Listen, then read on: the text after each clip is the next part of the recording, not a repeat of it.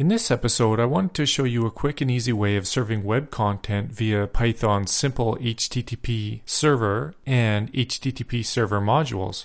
This can be really useful for quickly sharing files or testing website content via a browser to systems on your network. We're going to cover how to do this in both Python 2 and 3 since the syntax is slightly different. Let's start with a Python 2 example. Say we're sitting in a directory and we want to serve the contents of that directory, maybe locally or over the network, so someone can view the directory via their browser. How would you do that? Well, we could install Apache or Nginx, but a really simple and less permanent way is using Python at the command line. Let's go split screen here for a minute, with the browser in the top, and then in the bottom we'll have a terminal window.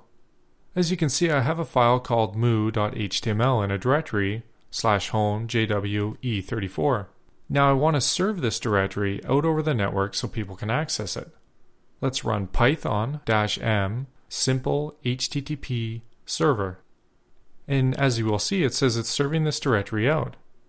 And the 0000 here means that it's listening on all network interfaces. This might be a good or bad thing, just something to be aware of. And then if you're sharing something, anyone who can access your machine potentially has access to these files. Then over here, we see that it's listening on port 8000. Let's jump up to the browser and test this out by going to localhost:8000. As you can see, we're serving the directory out, and it corresponds to the directory down here. We can then just click on this link and see the file contents. It's as easy as that. Then down in the terminal, you can see that it's giving us logging data about who's accessing the site and what they're looking at. My personal use case is that I want to quickly and easily share files that I download with other computers on my network. For example, if I just downloaded something and want to share it with someone who cannot use SCP or say rsync but has access to a web browser. You can also remove the ability to list directory contents by renaming the file from moo.html to index.html. In addition to that, we can also change the port the server is listening on by adding an additional argument. Then let's start the server and test it out. Now you can see it's listening on port 1234. Let's head back to the browser and try it out. And as you can see, we're no longer getting the directory listing, and it's listening on the new port, so it's working as we expected. In this example, we focused on Python 2 since it's what I'm running on my desktop. However, newer distributions are shipping Python version 3, so let's look at those commands for a minute.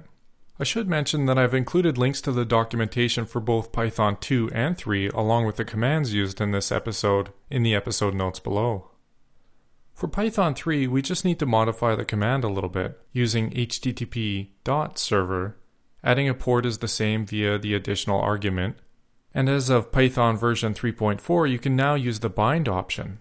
This allows you to bind the server to a specific IP address. Hopefully this adds some additional security so that, say, your server isn't wide open on the internet. Okay, so hopefully next time you need to share a directory with someone over the network, Python might come to the rescue. Alright, that concludes this episode. Thanks for watching. If you would like to get notified about future episodes, please subscribe to my mailing list. You can do this by going to the Get Notified link in the header and entering your email address. Have questions, comments, or concerns about this episode? What about episode ideas? I'd love to hear your feedback, either good or bad. Shoot me an email, justin@sysadmincasts.com.